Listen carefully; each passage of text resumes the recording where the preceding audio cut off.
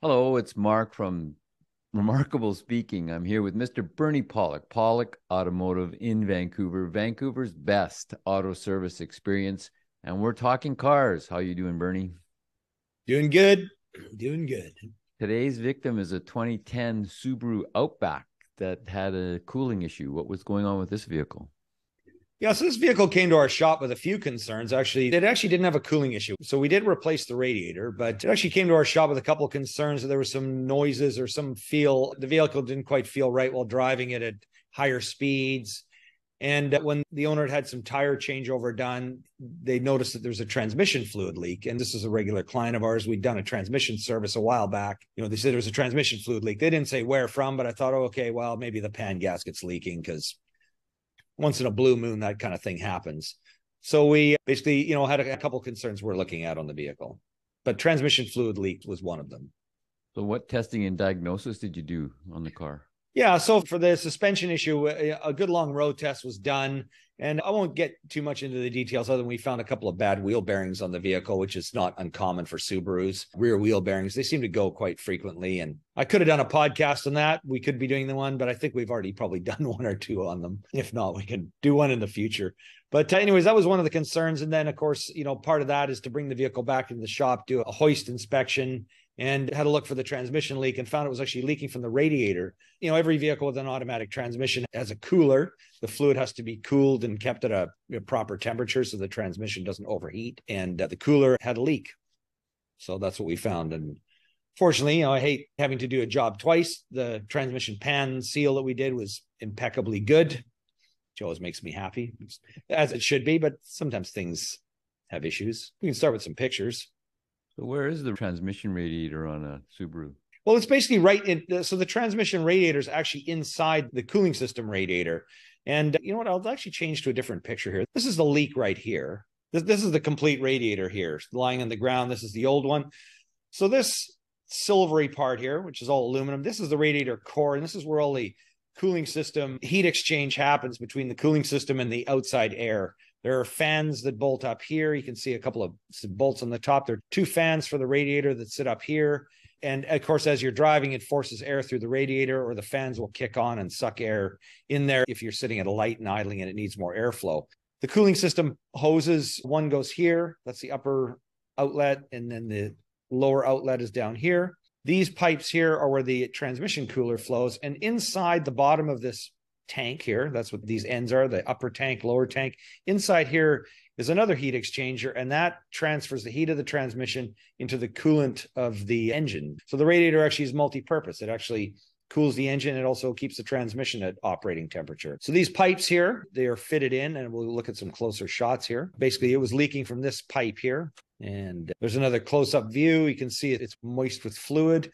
I also noticed, too, that actually there's a slight, we didn't really notice any coolant leaking, but you can see a slight trace of, it's like a sort of a whitish look. I'd say that would be the radiator that's actually starting to just very barely seep coolant. Not even a drip, but there's some that has come out over time. So this seal in the radiator between the core and the tank is breaking down.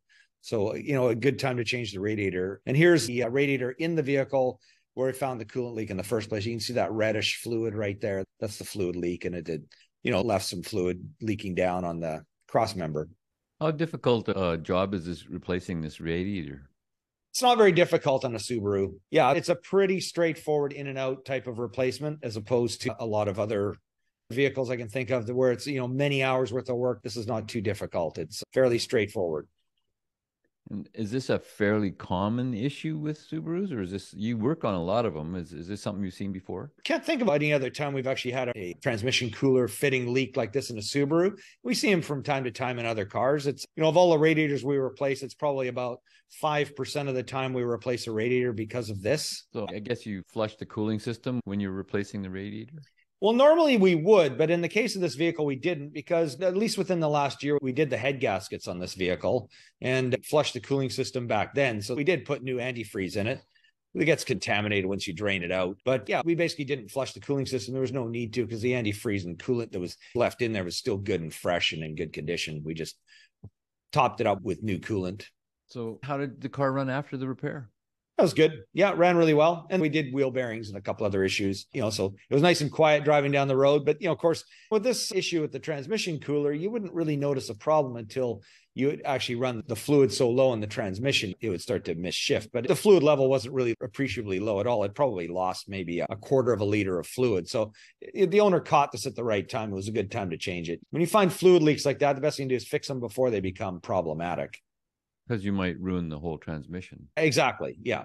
I'm always, concerned for people's budgets because you never know how, sometimes you can have a fluid leak and it's like, well, you know what? It's so expensive to fix it.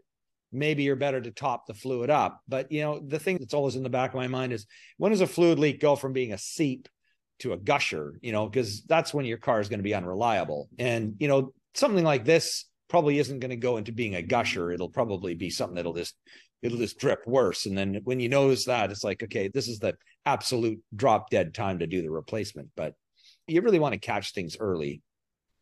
Our 2010 Subaru Outbacks for reliability.